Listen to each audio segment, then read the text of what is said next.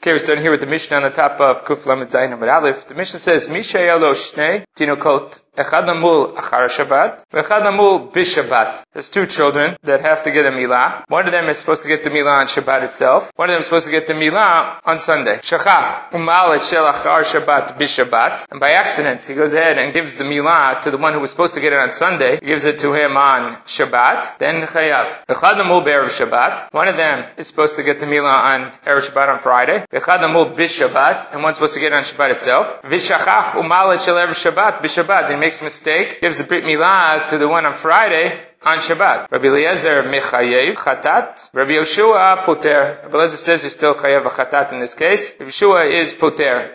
The issue here is that whether you're being osek b'mitzvah or not. In the first instance, where you have it on Shabbat and Sunday, when you move up the individual who is supposed to get the milah on Sunday to Shabbat, then you haven't done any mitzvah. So you can't say that the person was tarud b'mitzvah, which might be a ptur. On the other hand, in the latter case, where the mistake was made with the Friday baby, and they're giving the brit milah on Shabbat, even though it's not his day, it's not Yom HaShmini, but he is now chayav in milah, and he does need a milah, and therefore when you do it on the ninth day, it is still tarud b'mitzvah, and that's what Rabbi Yoshua and Rabbi Eliezer are arguing about. Rav Huna matnei chayav, Rabbi Yehuda matnei patur. Huna explains the case as being chayav, everybody agrees chayav. Rabbi Yehuda says everybody agrees patur, now the Gemara will lay out what they mean. Rav Huna matnei chayav, Titania, we have a braita. Amar Rabbi Shimon ben Elazar, lo nechluku Rabbi Eliezer v'Rabbi Yoshua, al misha yulo bet tinokot. They don't argue in this situation. We have two children. Echad amul b'Shabbat, ve'echad amul achar Shabbat. One of them was supposed to get the brit milah on Shabbat itself. One is supposed to get it on Sunday. V'shachach umal et shel achar Shabbat b'Shabbat. Made a mistake and he brought the one on Sunday and did it on Shabbat instead. Shu chayav. There everybody agrees you're chayav, similar to our Mishnah. Ama nechluku. Where is their machloket? Amish ayalo bet tinoket echad tinokot echad amul be'erev Shabbat, one to do on Friday, ve'echad amul b'Shabbat, and then one to do on Shabbat itself.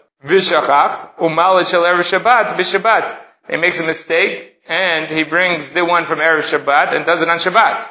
Over there, Rabbi Eliezer mechayev chatat. Well, it says you're chayev chatat. Rabbi Yeshua says that you are patur. Ushneim lo lamdu alei me'ovadat kochavim. And they both learned it out from the paradigm of avodah zarah. Avodah zarah is the paradigmatic chatat, which is brought in Parshat Shalach Lecha. Parshat Shlach, when it talks about the chataot, over there it mentions separately the chatat of avodah zarah, but that gives us a model for other chataot. V'le'ezer savar k'avodat kochavim. Ma avodat kochavim amar Rachmana lo tavid. The Torah says don't worship avodah zarah. V'chiyavid mechayev. And if you do that, then you're chayav. Hachanami lo shna. Also over here, doesn't matter why you did it, doesn't matter how you did it. You just did what the Torah told you not to do, which is don't violate the Shabbat. And you did violate the Shabbat. You gave a milah to a child that wasn't supposed to get the milah on Shabbat, and therefore you are chayav, you are held culpable in that case. Now Rabbi Yehuda matni patur. Yehuda on the other hand says patur, Titania. Amar Rabbi Meir, lo nechluku Rabbi Eliezer v'Rabbi Yeshua, mishayu lo bet tinokot, echad amul be'erev Shabbat, v'echad amul b'Shabbat, shachach umal et shel erev Shabbat b'Shabbat, a case where you have two children, one that was supposed to get the brit on Friday, one on Shabbat. He ends up giving the one on erev Shabbat, the Friday baby on Shabbat, shu patur. Everybody agrees in that case patur, not like our Mishnah. Ama nechluku, where do they argue on? Al mishayu bet tinokot, echad amul achar Shabbat, echad amul b'Shabbat, one on Sunday, one on Shabbat. V'shachach, and he forgot to malach shel achar Shabbat b'Shabbat, and he did the one that was supposed to be on Sunday, moved it up earlier and did it on Shabbat. Rabbi Eliezer mechayev chatat. Rabbi Eliezer is mechayev chatat. Rabbi Shua is poter. Shneim lo lamdu ela me'avodat kochavim. Rabbi Eliezer savar kavarat kochavim. Avodat kochavim. Amar Rachmana lo tavid. Don't worship avodah zarah. V'chiyavid. If you do, mechayev. Achanami lo shna. So too over here. Shua hatam lo tarid b'mitzvah. Over there, he's not involved or engaged in the mitzvah. Hacha tarid b'mitzvah. Over here, he is involved or engaged in the mitzvah. So both opinions agree that there's a big difference between taking a Friday baby and a Shabbat baby versus a Shabbat and a Sunday baby. By a Shabbat and Sunday baby, obviously there's more room to be machmir. So the way our Mishnah has it laid out, and the way that Rav Huna lays it out, is in that instance, everybody agrees that you're chayav. That's the way Rav Huna lays it out. That instance, everybody agrees you're chayav. The question arises with the Friday baby and the Shabbat baby, because both of them, it's a mitzvah to do a milah on that day. Might be that it's not the right day, you're not supposed to be docha Shabbat, but at least there's a mitzvah involved in both children. One child to have his milah done on Shabbat itself, the other one that should have been done Friday. So yes, it's not supposed to be done on Shabbat because it's shlo b'zmana now, but still, there is a mitzvah involved. So over there, Rav Huna and our Mishnah both state that that's a machloket Rabbi Eliezer and Rabbi Yoshua. On the other hand, the way Rabbi Yehuda sets it up, Rabbi Yehuda says it's a given that if you have the baby from Friday and the baby from Shabbat, that you're patur. Everybody agrees in that case. Again, that case is the more likely case to be mekil. Where he says everybody says that's fine, I'm fine, but you're patur from a chatat. Whereas the Sunday and Shabbat case is where they argue, Rabbi Eliezer and Rabbi Yoshua. So the basic agreement is about the difference between the two scenarios. Everybody agrees Friday, Shabbat is more room to be mekil, much more than Shabbat, Sunday. So it's a question of how you frame that. Rav Huna frames it that means that Sunday everybody agrees you're chayav, machloket about Friday. And Rabbi Yehuda says, no, everybody agrees that Friday is patur. Just the question is, machloket between Rabbi Eliezer and Rabbi Yeshua is regarding Sunday. Tani Rabbi Chia. We have a braita that's brought from Rabbi Chia. Omer Rabbi Meir. Lo nechluku Rabbi Eliezer, Rabbi Yeshua, mishayu lo bet tinokot. They don't argue in this case. Echad amul be'erev Shabbat, ve'echad amul b'Shabbat. One on Friday, one on Shabbat. V'shachach. And then he made a mistake, and he took the baby that was supposed to get his milah on Friday and does it on Shabbat. Shu chayav. Over here he is chayav. Aman echluku. What do they argue about? Amishayilo beit tinokot. Two children. Echad amul achar Shabbat, one on Sunday. V'echad amul b'Shabbat, and one on Shabbat itself. V'shachach. Umal shalachar Shabbat b'Shabbat. And he took the one from Sunday and he did that brit on Shabbat itself. Rabbi Eliezer mechayev chatat, Rabbi Yeshua poter. Now, clear that this braita breaks the mold that we just saw before. Until now, everyone has made the clear assumption that the Sunday baby is in a worse position than the Friday baby. There's more room to be makel with the Friday baby than there is with the Sunday baby. This braita that Rabbi Chia brings is just the opposite. Here it says that, if it's the Friday baby, everybody agrees you're chayav. The machloket is about the Sunday baby, which seems counterintuitive, and that's what the Gemara asks right away. Hashto, Rabbi Yoshua, Seifa deloka avid mitzvah. In the latter case, where you don't do a mitzvah, because the baby was supposed to get his milah on Sunday, doing it on Shabbat has no bearing, has no impact.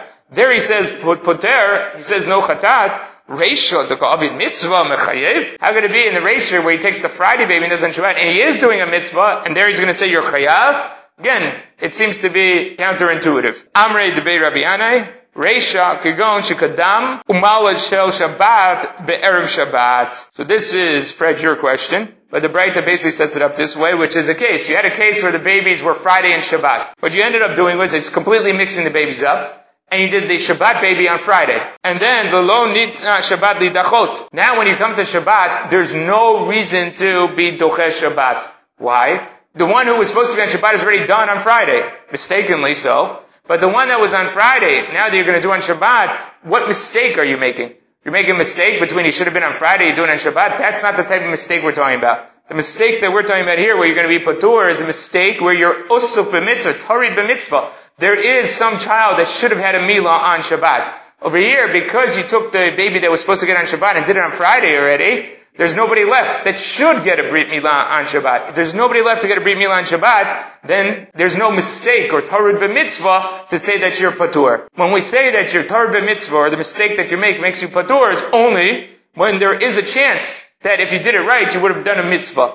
And here there's no such scenario. So that's why in the ratio he's saying you're chayav, because Friday baby was the one you're going to do on Shabbat, but the Shabbat baby you did on Friday. Nothing left to do on Shabbat. You should have been sitting home relaxing on Shabbat because there was nothing to do. The fact that you went ahead and did a meal on Shabbat, that's a complete error. In judgment, not an asuk or tar b'mitzvah. You made a mistake. You did something on Shabbat that should not have been done. That's no different than any other mistake that you would make on Shabbat. Seifa nitna Shabbat lidachot. The latter case in that Braita is a case where, yes, it's Shabbat Sunday. The baby on Sunday, Eno Chanami, when you do it on Shabbat, there's no reason to do it on Shabbat. It's too early. But on the other hand, there is a baby that should have gotten a milah on Shabbat. The fact that there's a baby that should have gotten a milah, then you can say Torah b'mitzvah. Because then there was a mitzvah that you were supposed to do, and there was an error here. So again, the error came in the context of a mitzvah. When the error comes in the context of mitzvah, the Braita says, Machloket Rabbi Eliezer Rabbi Yoshua. In the scenario, the ratio, where there is no mitzvah to do on Shabbat, then the error is not in the context of a mitzvah. It's just a plain error on Shabbat. That you're clearly chayav chatat. So that's why the Braita offers an almost counterintuitive or opposite what we had assumed until now, because they changed the scenario slightly, and by doing that, you eliminate the mitzvah on Shabbat with regards to the Friday baby. Amalei Rav Ashi, the Rav Kahana, Reishanami nitna Shabbat lidachot, the Gabei Tinokot, Ta'alma. On Shabbat, look, there are other babies in the world who are supposed to be docha Shabbat. Hi Gavra mi'alo yityahiv. The Gemara says, wait a minute. Wait, that's not a principle that you can rely on. Just because there are babies who get a Brit Milah on Shabbat, doesn't mean now that any error you make about Brit Milah on Shabbat is in the context of mitzvah. The case is it has to be this individual. This individual has to be osuk b'mitzvah. This individual has to be torah b'mitzvah. And that tirda has to bring him to the error of judgment. But it can't be just that you're involved in a mitzvah, quote unquote, in general. That's not enough. We have to have it, but that your actual scenario or the situation that you find yourself in involves a situation where there could have been a Brit Milah on Shabbat, and a proper Brit Milah on Shabbat. That makes you a Torah b'mitzvah. Then that error can derive from the mitzvah, and that's why you'd be patur. But if simply you make an error in judgment, even though Brit Milah has in some places, or someone else has a Brit Milah on Shabbat, that doesn't give you any dispensation in terms of protecting you from a chatat. That's just a plain error in judgment, and that you will be chayav or held culpable for. Just an interesting concept of being Torah b'mitzvah, that if you're involved in what should be a mitzvah, that maybe there's possible dispensation for you to be patur from a chatat. The question that many ask about this Mishnah is that we've had before the issue of mekalkel b'Shabbat. If you do a kilkul on Shabbat, then you're not chayav for Shabbat. And over here, whatever you're doing is a kilkul. Kilkul is you're cutting into the child, you're making a chabura, and you're not accomplishing a mitzvah. By not accomplishing a mitzvah, then you should be not chayav by mekalkel, because there's no tzad tikkun over here. There's no side positive side. Now, you could argue in the case by Erev Shabbat, if you took the Friday baby and did it on Shabbat, that there is a tikkun here. Because even though it's not the right time for the mitzvah, you're still accomplishing the mitzvah of milah. Since you're accomplishing the mitzvah of milah in the end, then maybe that's not called mekalkel. Maybe. But in the case where you take the Sunday baby and do it on Shabbat, you're clearly being mekalkel. You're making a cut into the baby for no apparent reason. There's no mitzvah. It's a chabura without any accomplishment. So there are different ways to answer it. The most likely scenario is that this Gemara is a liba de Rabbi Shimon. It says this Gemara is a liba de Rabbi Shimon who says mekalkel b'Shabbat is chayav. If you say that, then mekalkel, even if it is in a quote-unquote destructive manner, it's not a constructive type of malacha,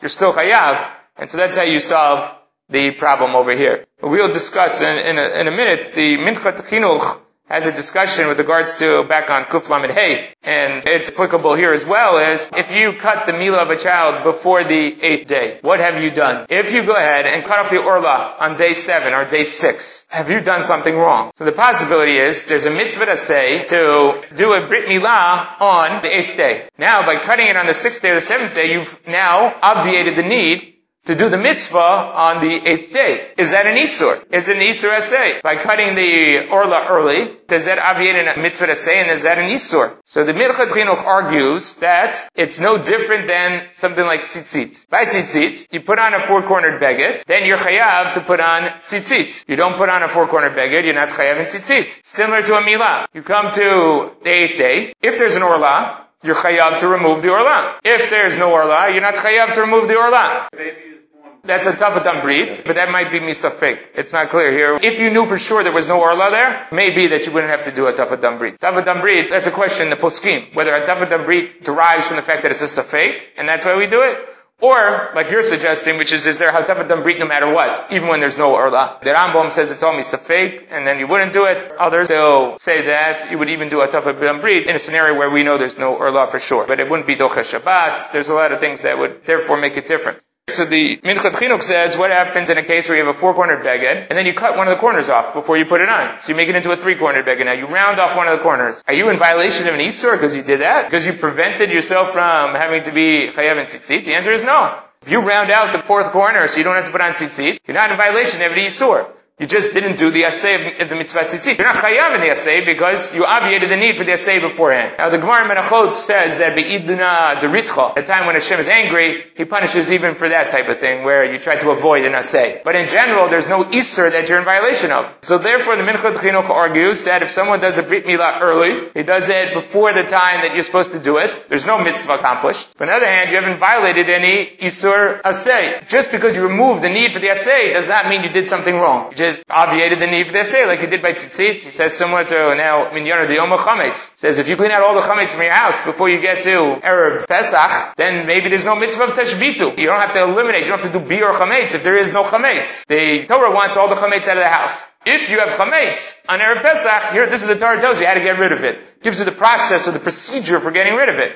But if you have no chametz, we're not going to force you to get rid of it. The Minchas Chinuch back in Tashbitu says maybe you do have to. Brings up the possibility that maybe you have to buy chametz in order to do the mitzvah of Tashbitu. But here he says, like tzitzit, like brit milah, all these mitzvot together have a common denominator, which is the Torah gives you the procedure for doing such a mitzvah. If you have the mitzvah, do this procedure. If you don't have the mitzvah to do, then you don't have to engage in this procedure. Therefore, if you have the orla cut off beforehand, then there's nothing to do.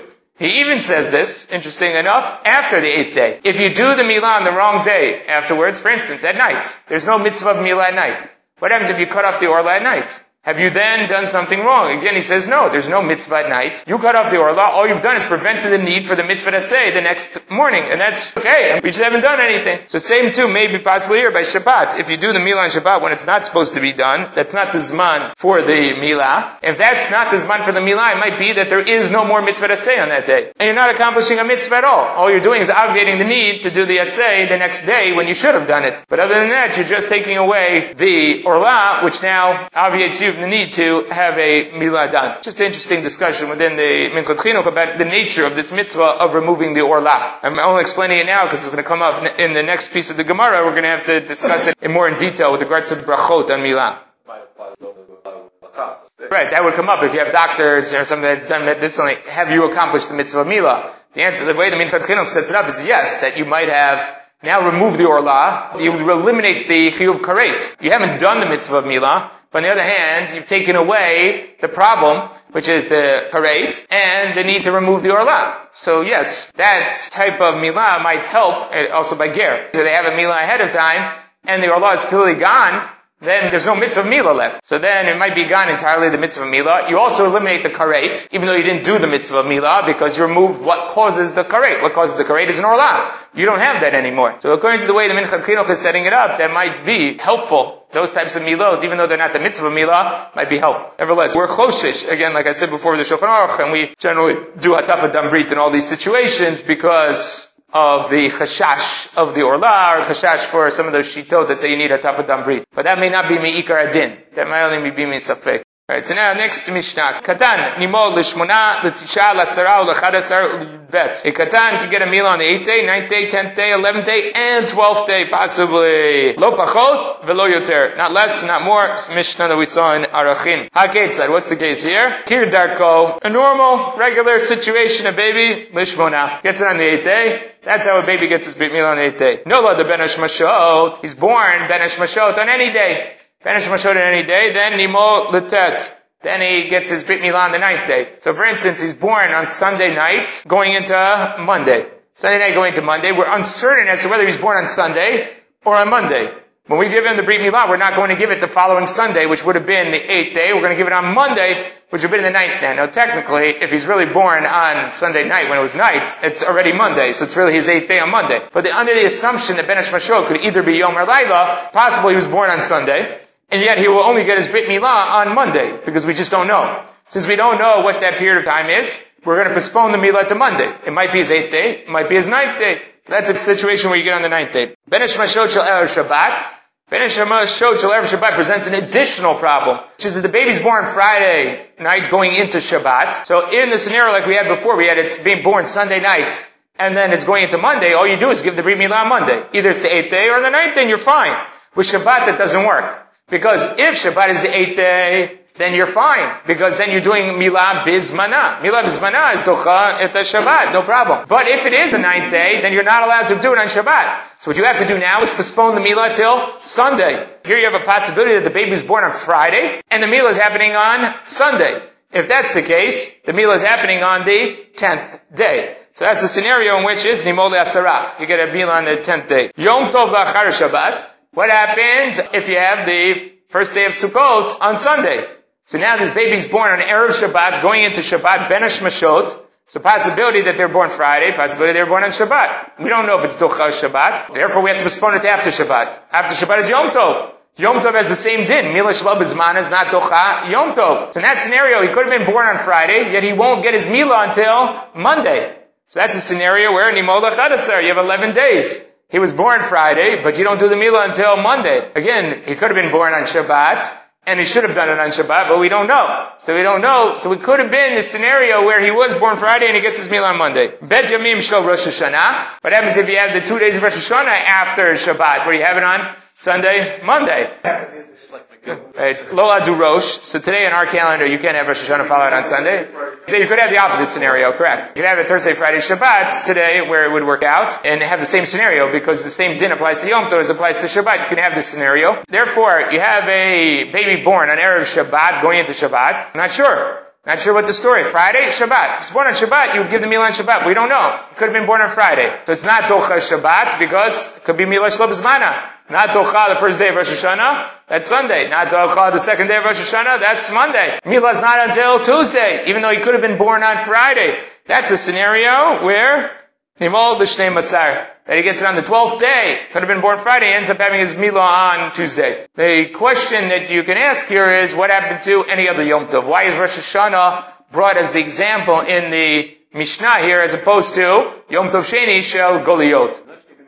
Right, so that's the easy answer is that's a Mishnah. And a Mishnah is in Eretz Yisrael, the Tanaim are in Eretz Yisrael, and the only scenario where you're going to have a 2-day Yom Tov in Eretz Yisrael is Rosh Hashanah. That's the easy answer. But there are those who want to be midayek from here, that if it comes out in Chutz La'aretz, then you would make the Brit. If you had it on a Friday afternoon and it was the second day of Yom Tov, you're dealing with the Din D'Oraita of Milah, Din D'Rabbanan of Yom Tov Sheni Shel Goliot, and that it should override. The same halach actually comes up in Avelut as well, or burying a person. When you have on like the 8th day of Pesach, someone is niftar, and do you bury them on the 8th day of Pesach? It's a machloket in the poskim, but many of them were matir, and they're dead because they didn't have refrigeration, and the body would what? So they would take nachrim, they would have non-Jews do it, and go ahead and bury the body. Today with refrigeration, there's less issue, and many people postpone it until afterwards. And that also comes up with the terms of Avelut. Does the Avelut start on the 8th day of Pesach, or does it only start afterwards? So again, you have these scenarios where the Yom Tov Sheni Shel Goliot comes up. So there are those that want to suggest over here that the reason the Mishnah said Rosh Hashanah is because there's a real Safek. And with the Safek D'Oraita, then you wouldn't do Milah on the second day of Rosh Hashanah. Any other Yom Tov where it's Yom Tov Sheni Shel Goliot, that's clearly a Din D'Rabbanan, and Milah D'Oraita would override in that scenario. Or the easier answer again, that the Mishnah is written in Eretz Yisrael, and this is the only scenario we can come up with 2 days of Yom Tov. Katana Choleh. In Molino to Achiyavri. The time that is sick, you wait until he gets healthy before you give him a milah. Amar Shmuel, Chalatz Chama, Nodim Lo Kol Zayin Lahavroto. If he had fever, and now the fever leaves, meaning that he becomes healthy, you give him full 7 days to get healthy again, to make sure that he is healthy. You don't do the milah right away when he's healthy. You give him a 7-day window in order to ensure that that's the case. Ibalu, Mi Be'inim 8 La-8. Do we mean 7 days means 7 24-hour day periods? Or 7 days like the way that we do 8 days by the Milah. That makes it a Yom Kikulo. So if the baby's born on Shabbat, we give him the Milah on Shabbat, even though you don't have 8 24-hour periods between the time that the baby's born and the time that he gets the Milah. The Tani Ludav, Yom Havrato ki Yom Hivaldo. That the day that he becomes healthy is the equivalent of the day that he's born. My love. What's the comparison for? Lama Yom Havaldo Lo B'inim 8 La. Just like on the day that the baby's born, we won't require 8 24-hour periods in order to do the milah. Af Yom Havrato Lo B'inim 8 La. So too, we won't require 24-hour periods. So Gemara says, Lo, Adif Yom Havrato Yom Hivaldo. That the day that he becomes healthy is even better than the day that he was born. Dila Yom Hivaldo Lo B'inim 8 La. Over there, we don't require 24-hour periods. Dila Yom Havrato B'inim 8 La. You need 24-hour periods. 7 24-hour periods before we give a milah. Again, we give the child time. We don't rush to do the milah. We want to ensure that the milah is not dangerous, no sakana whatsoever. So if on the day that the baby's healthy, we give him this window of time in order to ensure that he's really healthy and able to have the milah done. Next is the Mishnah Elu, in tzitzin ha-makvim et ha-milah. Again, the Gemara before spoke about it as if we knew what the tzitzim ha-makvim and no makvim, because you assume you know the Mishnayot. So here's the Mishnah that explains to you what are the tzitzim ha-ma'akvim. Remember, these are pieces of skin, shreds of skin that are left over on the milah. That are me'akev, the milah, means that you haven't had a proper milah. If you don't remove these, and you'd have to go back and remove them in order to have a proper milah. So what are those? We mentioned at the time when we did this, that basar chufa et rov hatara. You have skin that encompasses the majority of the atara, of the crown. Ve'eno chel b'tshuma. And if he has these tzitzim, these pieces of skin, he can't eat shuma, because in order to eat shuma, you need a milah, and this person doesn't have a milah. V'maya bal basar.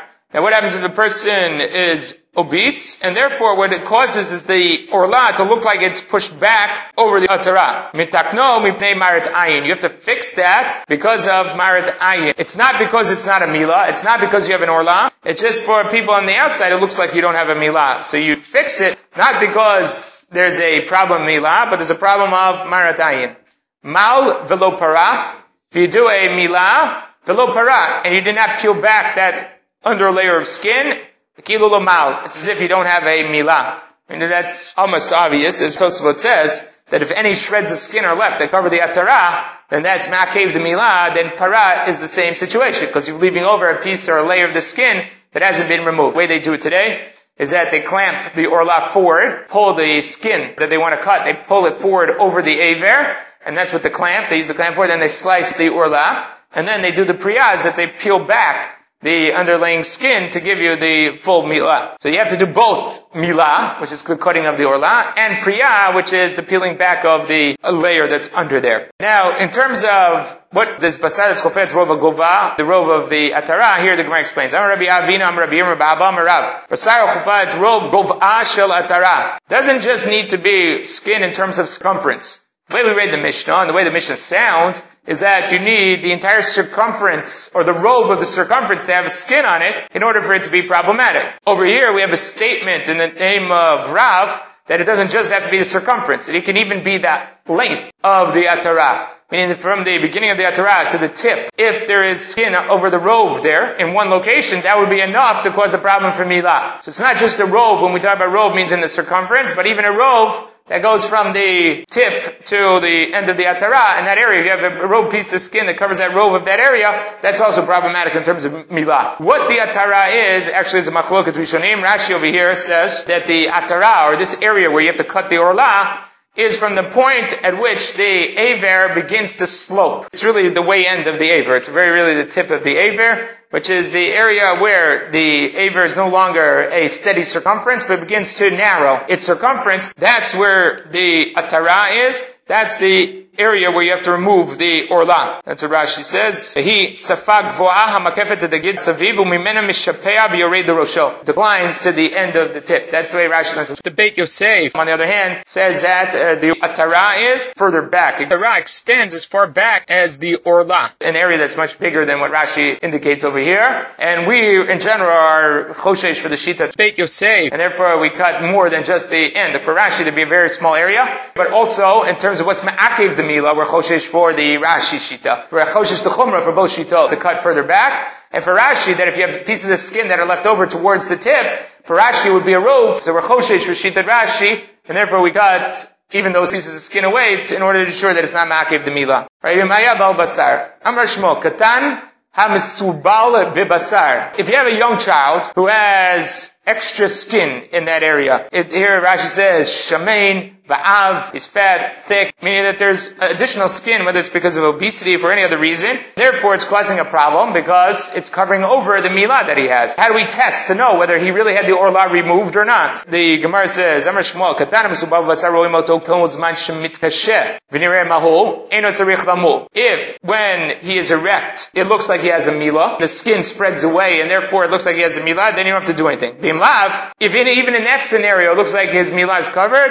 Tzarich Lamul, then you have to go back and cut again. Again, not for reasons of that there's no milah, but simply for the marat ayin reasons. V'nita Tana Rabbi Shimon Gamliel Omer Katan Mesubal B'Basar Roim Oto Kol Zman Shemitkasheh Ve'eino Nira Mahul. We see that if when he's erect doesn't look like he has a milah, Tzarich Lamolo. B'imlav, if not, Eino Tzarich Lamolo. In the end, they say almost the same thing, but ma beinayu. What's the difference? The way they phrased it, one phrased it in the positive, one phrased it in the negative. Shmuel says that if when he's erect, it looks like he has a milah, then you don't have to do anything. The Breita says, if when he's erect, it looks like he doesn't have a milah, you have to do something. By framing it in the positive or the negative, what's the difference? Ma beinayu, the Gemara says, Ike beinayu, nireh ve'enu nireh. If you have this case where it kind of looks like it, you're in a safek, you have this in-betweener state. So in this in-betweener state, Shmuel makes the statement that if when it's erect, he looks like he's mahol, then you don't have to do anything.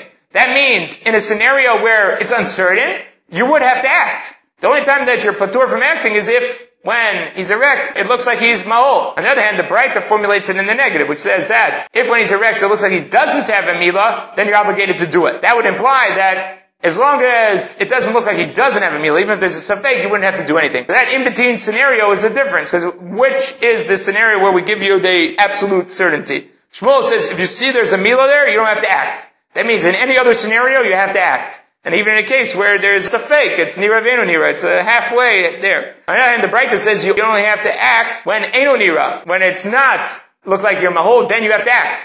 That means that if it's quasi looks like you have a milah, then you're not going to have to act in that scenario, because you don't have the absolute scenario where you need to act, which is where it's eno mahol. So the difference between them, whether you formulate in the positive or negative, is in that in-between status. Mal velo para. Now we have the Gemara explain to us the procedure for a Brit Milah. Tanu Banan. Hamal Omer, the person who does the Milah says, Asher kedishano b'mitzvotav v'tzivano al ha-milah. Makes the bracha of al ha-milah. There are those that say that if the father himself does the Brit Milah, then you should say lamul instead of al ha-milah. Over here we're assuming that someone else is doing the milah, not the father, and therefore you'd say al ha-milah. Then Avia ben, the father of the child, says, Omer asher kirishano b'mitzvotav v'tzivano lachniso b'brito shel Avram Avinu, to bring him into the brit of Avram Avinu. It's interesting here is the order of the brachot and exactly what's transpiring here. You have a mohel that does the milah. He's making a bracha al maaseh ha-milah, on the action of doing the milah. Therefore, he makes the bracha of ala milah. That's the bracha of the mohel, or again, if the father does it, he would make the bracha ala milah, possibly lamul, depending on the shitot of the rishonim. But then you have the father making a bracha. What is this bracha that the father is making? Why is the father making a bracha, which seems to be after the milah has already transpired? The mohel made the bracha ala milah. It sounds, or seems like he did the maaseh milah. And then the father's making the bracha afterwards. Why would you make the bracha afterwards if it's post milah? So Tosfot, interestingly enough, says Rabbeinu Shmuel Garis. The Rashbam was Gares, Avia ben Bereisha, V'hadar Amal. He changes the order of the Gemara. He says it's out of order. Why would the father make a bracha after the milah? The father should be making the bracha before the milah. Therefore, he changes the order of the Gemara and says the father makes the bracha first, and then the mohel makes the bracha and they do the milah. It says, and that's what they do. This is the minhag of the people at that time. The varech avia ben kodem ha-milah. Mishum de lachniso lahaba mashma. The lamed, this is a Gemara, we'll get to Psachim, but the lit, hachniso, when you ever add the lamed in front, that has an indication of being in the future. So why would you make a bracha that indicates the future if it's already done? If the father's making the bracha after the fact, then la is not the right way to say it. Al then would be the right way to say it, because that's something that's indicative of both in the future or something that already happened. But why would you make the bracha afterwards if you're saying la? That's the Rashbam's ha'ara on this Gemara, and therefore he changes the girsa. He flips the girsa around and he says that the father makes the bracha beforehand. Along comes the Rabbeinu Tam, who is the younger brother of the Rashbam. Rabbeinu Tam comes and puts everything back in place, and brings the minhag back to before the Rashbam. Says, no, that's not right. You do the milah first, and then the father makes the bracha of lachniso b'brito shel Avram. And he says that the word le can mean both. Yes, generally le means for the future, but it also has a meaning of being the avar, and therefore he doesn't have a problem with it. But yet, why is he making the bracha afterwards? What happened to ovir le'asiyatan? We have a general principle that when you make a bracha, you have to do it before the maaseh mitzvah. Why is the father here making the bracha after the maaseh mitzvah? Tosafot ends off, V'had amrinin d'chol mitzvot mevarech over l'asiyatam, hanimile kishemevarech atzmo oseh mitzvah. That's when the mevarech himself is doing the mitzvah, then you have to do it over l'asiyatan. But if you're not doing the mitzvah, then you don't have to do it before the maaseh, you can do it even after the fact. That's the way Tosafot leaves it. Rabbeinu Tam explains, therefore the procedure is, the mohel makes the bracha of ala milah, does the milah, and then the father says the bracha of lachniso b'brito shel Avram Avinu, which is our practice today. There are many who want to suggest, including the Griz, writes this in his Chidushim and the Gemara Nazir, and a famous Brisker Torah, it's also mentioned by the Minchas Chinuch as well, that maybe there are two mitzvot in milah. The milah does not involve a single mitzvah, but rather involves two mitzvot. One mitzvah is to do the milah. The active mitzvah of cutting the orla, which is the mitzvah of milah. There's a second mitzvah here, which is to attain the status of being mahul. Be a person who is mahul. And that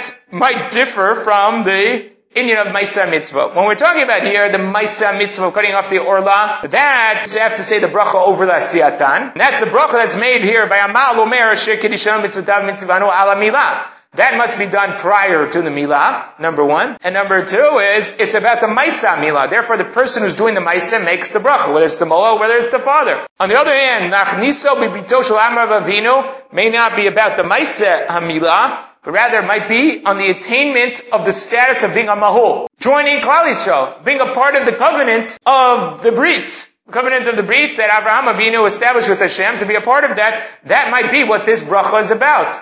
In that case, it's only appropriate to say the bracha after the milah is done. Until the milah is done, you haven't attained that status. Once you've attained the status, then the bracha is made. In addition, that is why the father makes the bracha and not the moel. Because it's the father's obligation to bring the child into the covenant. That's the father's obligation to bring it in. There's no maisa mitzvah associated with that. By doing that, by bifurcating the mitzvah of milah, therefore you can have the bracha of milah be beforehand, which is the maisa mitzvah, and the bracha of lachniso b'mito shel Avraham be afterwards, which is al-ha-mahul. That person has attained the status of being a mahul. And that's the explanation that they give to, again, help the Rabbeinu Tam, explain the Gemara, as well as Tosfot Shita about why one bracha is before, one bracha is afterwards, why one bracha is made by the moel, and one bracha is made by the father. It's all explained by this differentiation. This might have an impact on other areas in terms of, for instance, a child that has a milah that's done prior to the 8th day. A child that has a milah done prior to the 8th day, again, the Ramah says that he's a perfectly good milah. Because once he hits the 8th day, he attains the status of being mahul. And the Griz says that's what the Ramah believes. The Ramah believes that mitzvah is not to cut the milah. The mitzvah is to generate a person who is mahul. And that mitzvah, even though technically you can only accomplish the maisa mitzvah on the 8th day, but if you cut the orla before the 8th day, when he reaches the 8th day and he doesn't have an orla, you've done the mitzvah of milah. You're done. The person is now mahul. There are others who believe that there's only a maisa milah, but it has implications in terms of women, in terms of doing it the wrong zman. And now, homdim, shem omrim, those that are staying, they say, sheshem nichnas lebrit, kein ikanes l'torah l'chuppah l'masim tovim, or Shem shechnasto lebrit, kach techniseu l'torah l'chuppah l'masim tovim, which is the gears of the brach. Viva merech omer. There's an additional bracha that's said afterwards, which is the bracha that we say over the yayin. This bracha is asher kidesh yedid mi beten. That you were mikadesh, yedid, your beloved one, mi beten, in utero. Here you have a major machloket about who this is speaking about. Rashi, look, asher kidesh yedid mi beten. Yitzchak kari yedid. Yitzchak is the one who's called yedid, Hashem asher. When Avram is commanded to do the Akedah, Yitzchak is called Asher Hafta, Yichidecha. So there, he's called the Yedid, he's the beloved one. So it's referring to Yitzchak Avinu, who was Kidesh Yedid Mi Beten. That's what Rashi says. Tosafot disagrees. Omer Rabbeinu Tam Shu Avram Avinu. Avram Avinu is the one who's called Yedid. Shinemar, Meili Yedid Bebeiti. Pasuk from Yirmiyahu, where the Gemara Darshan says it's referring to Avram Avinu. And if you do that, he says, then the Shloshet Avot are Niskarot. All three of the Avot are mentioned here. I'll do that in 1 second. And there's a third Shita, the Shita of the Aruch, who says that Asher Kidish Yedid Mi Beten is referring to Yaakov Avinu. Because he's the only one where you have a Nevuah that he was going to be the Kadosh. Rivka gets Nevuah that one of the children will be Odom Om Yamat, Rabbi Avot Tzair. She gets a prediction that inside of her, that there's one of the two children will be the carrier of the torch. Therefore, Yaakov is referred to Asher Kidish Yedid Mi Beten. So you have a machloka here, whether this refers to Avram, Yitzchak, or Yaakov. This Kiddush Yedid Mi Beten. Then Chok B'Sheiro Sam. The Chok, this is, what's the Chok? The Chok is the Brit Milah. B'Sheiro Sam. He placed in their descendants. B'Sheiro. V'Tze'etzav, and his offspring Chatam Ba'ot Brit Kodesh. They have been sealed with the sign of the Brit Kodesh. So this is what Tosfot says here. If I say Asher Kiddush Yedid Mi Beten is Avram Avinu, then Chok B'Sheiro Sam, he put the Chok in his offspring, refers to Yitzchak. V'Tze'etzav. Tzetzav, he says, refers to grandchildren. And so Tzetzav is Yaakov. And that way you mention all three of them in the bracha. Avram, Yitzchak, and Yaakov. That's the way the Tosafot learns. Others learn that Asher Kidesh Yedid Mi Beten like Rashi, which is it's Yitzchak. Chok B'Sheiro Sam is referring to Yaakov. V'Tzetzav, his offspring, references the Shvatim. The Aruch, who says Asher Kidesh Yedid Mi Beten refers to Yaakov. B'Sheiro Sam is referring to the Shvatim. And Tzetzav is to all the descendants afterwards. They were Chatam Ba'ot Brit Kodesh. Al Kain, B'schar Zot. With this reward of doing the Brit Minah, Kelchai Chelkenu Tziva, Letzil Yedidot She'erenu Mishachat. That the God, the living God, says that doing the Milah will save those from going down to Gehinom. It will protect people from falling into Gehinom. meaning that the Brit Milah is one of those things that makes a person into a Jew, affords him that protection, because, here Rashi quotes the pasuk from Zechariah, Dichtiv gamet dam britcha shalachti asirecha mibor. Ein bo mayim. Because of the dam brit, I pulled them out of the pit, and the pit being Gehinom. So that saves them from Gehinom. So upholding this mitzvah and doing this mitzvah will save our offspring from ending up in Gehinom. Leman brito asher sam b'bserenu, because of the brit that we place into our flesh. Baruch atah Hashem, koreit habrit. The one that's koreit habrit, one who establishes the covenant between us and HaKadosh Baruch Hu that makes us into the Jewish nation. So here's the bracha that we make ala Brit Milah. Again, it's called a chok, which is interesting. Some of the Mefarshim explain it's a chok because there really is no explanation for why Brit Milah is Brit Milah. Meaning that we know it's a covenant, but why is this the covenant? Why is it done in this way? So it does have a nature of a chok to it, and that's why it's called the chok. So Mivarech does not have to be either the father or the mohel. It could be a third party. So it could be either of them, but it could be a third party. That's what we have today. Most times that they give that kavod to someone to make this bracha, bari pri agofen, and then they make this bracha. Alright, the one thing we did not address here, and it's also not addressed in the Gemara Menachot, but is discussed heavily in the Gemara Bechorot, is whether there's a bracha of shechianu. But there's also a bracha of shechianu made here. Minhag in Eretz Yisrael is to make a birkat shechianu at the Brit Milah. Minhag in Chutz La'aretz is generally not to make a shechianu at the Brit Milah. The argument stems from the fact that shechianu is not written here in the Gemara. There is no shechianu mentioned here. So those that say you don't make a shechianu, look, there's no bracha mentioned here. Why would you make a shechianu? It's not mentioned. In addition to that, they premise it on the Gemara in Ketubot that says tzara de Yinoka, that there's a pain of the baby, and therefore we don't make the bracha simcha b'me'ono. You don't make the bracha simcha b'me'ono at a Brit Milah because it's not appropriate in the face of the tzara de Yinoka. So they extend that or extrapolate that to the Birkat Shechianu and say you don't make a Shechianu at Brit Milah. The other Rishonim argue against this. Number one, they say there's no connection. Simcha b'me'ono is different than the bracha of Shechianu. Shechianu is on the performance of the mitzvah. Simcha b'me'ono is about the feeling that's generated there, that you have at a Sheva brachot versus what you have at a Brit Milah. There, Tzara de Yinoka plays a role, but not in a situation by the Brit Milah where you would make a Shechianu. That's number one. Number two is the fact that it's not found in the Gemara is no evidence of the fact that we don't make a bracha. There are numerous brachot that are not found in the Gemara that we make, and one of them that you make every week is Lahadlik Ner Shel Shabbat, which is not found in the Gemara, and yet people make the bracha of Lahadlik Ner Shel Shabbat. So that's not evidence of the fact that it should not be said. And then lastly, it happens to be that the Gra is in favor of making this bracha of Shechianu, and that's why in Eretz Yisrael, because the Talmidei Agra came here and many of Minhagei Agra took hold in Eretz Yisrael, that's why the practice in general in Eretz Yisrael is to make the Birkat Shechianu. There's some that want to say that it's only when the father does the Brit, so you make a Shechianu, not when it's the Moel that does the Brit. There are other permutations of when the Shechianu should be said in these scenarios. Practice in general in Eretz Yisrael is to make the Birkat Shechianu. Amala to Gerim Omer, someone who gives a milah to Gerim Omer, Baruch Atah Hashem, Elokeinu melech olam, asher kiddishanu mitzvotav v'tzivanu ala milah, v'vamerech Omer, asher kiddishanu mitzvotav v'tzivanu, lamul et ha-gerim, ulatif mehem dam brit. So this is the equivalent of the achniso b'bito shel Avraham Avinu. And over here you say, we have a command to give a milah to Gerim, to latif mehem dam brit, and to take some blood to engage them in the covenant. This is one of the rayot for those that say that the bracha should be afterwards, because by a ger you could never say it beforehand.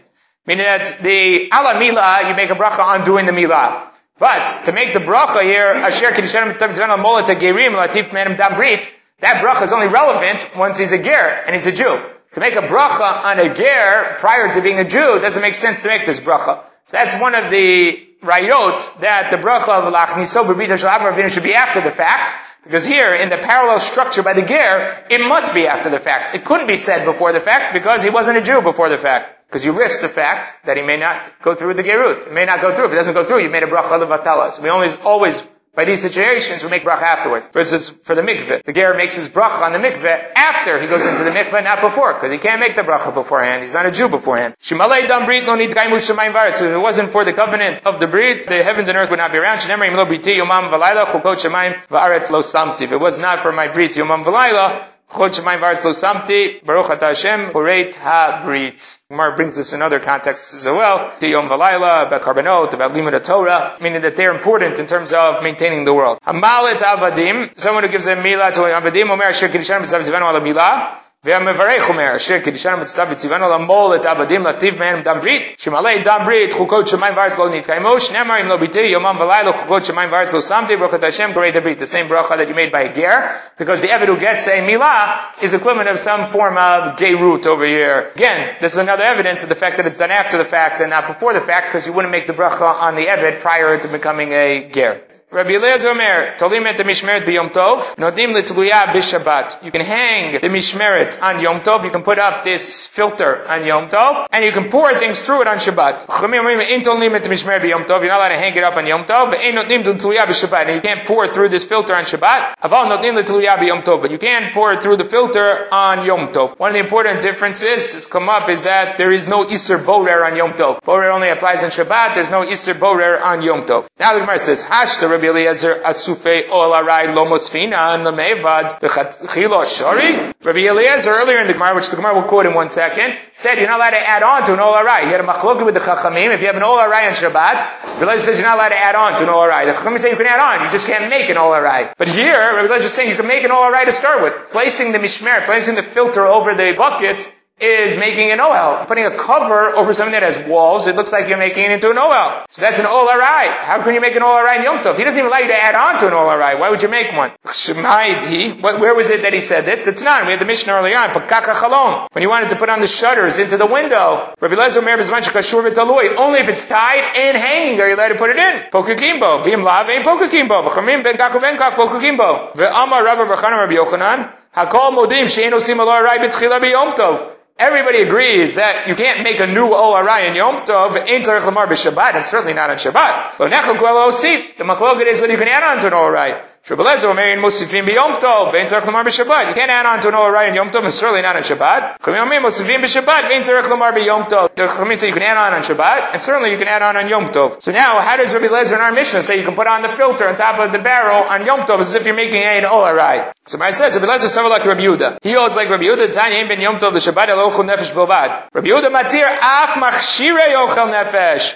Yehuda's matir not only ochel nefesh, but even machshirei ochel nefesh, something that allows you to do ochel nefesh. Over here, placing the filter, placing the sieve on top of the bucket, it creates an Ol Arai, but it makes it now functional for you to do what you want on Yom Tov to do ochel nefesh, which is borer. That you're allowed to do on Yom Tov. So since you're allowed to do that, Rabbi Yehuda says you're also allowed to do machshirei ochel nefesh, similar to what Rabbi Yehuda says. So where it says, Imer tishmein leil Rabbi Yehuda machshir and she'ev shalasot tamer of Yom Tov. That's true, Rabbi Yehuda says. If you couldn't have done it before Yom Tov, we already discussed this with meat, cooking meat, certain things. If you can do it before Yom Tov and it'll be equally good, the quality will be the same, then you're not allowed to do it on Yom Tov. You have to do it beforehand, like by the mustard seeds. You weren't allowed to filter the mustard seeds on Yom Tov. You weren't allowed to put the coal into the mustard seeds on Yom Tov, because if you did it beforehand, it would have been just as good. So there it doesn't doche Yom Tov. And Rabbi Yehuda says the same thing. Machshir ochel nefesh would only be doche if yev shalasot erev Yom Tov. Machshir shev shalasot erev Yom Tov mishmayle. Over here, you could have put the filter on the bucket beforehand. They said the Rabbi Eliezer adifa mi Rabbi Yehuda. Rabbi Eliezer holds like Rabbi Yehuda, but even better than Rabbi Yehuda. He holds like Rabbi Yehuda that machshir ochel nefesh are doche Yom Tov. But not only that, even when you could have done them beforehand, you could still do them afterwards. Those would ask, wait a minute. Rabbi Yehuda has an explicit drasha from the Psukim about this. How does Rabbi Eliezer ever get out of that? So Tosfot in the end narrows Rabbi Eliezer to Dinei D'Rabbanan. He only says this in Dinei D'Rabbanan, not in Dinei D'Oraita. And here's a Din D'Rabbanan. We're talking about an Ol Arai. Ol Arai is only asur because of Isur D'Rabbanan. There, we don't make that differentiation between whether you could have done it before or not done it before. That's where Rabbi Eliezer says it. But in Din D'Oraita, he would agree to Rabbi Yehuda that if you had to cook something and you had the choice, if you could have done it beforehand and be equally good on Yom Tov, that would tell you to do it beforehand and not do it on Yom Tov. We won't allow you to violate an Isur D'Oraita on Yom Tov for that reason.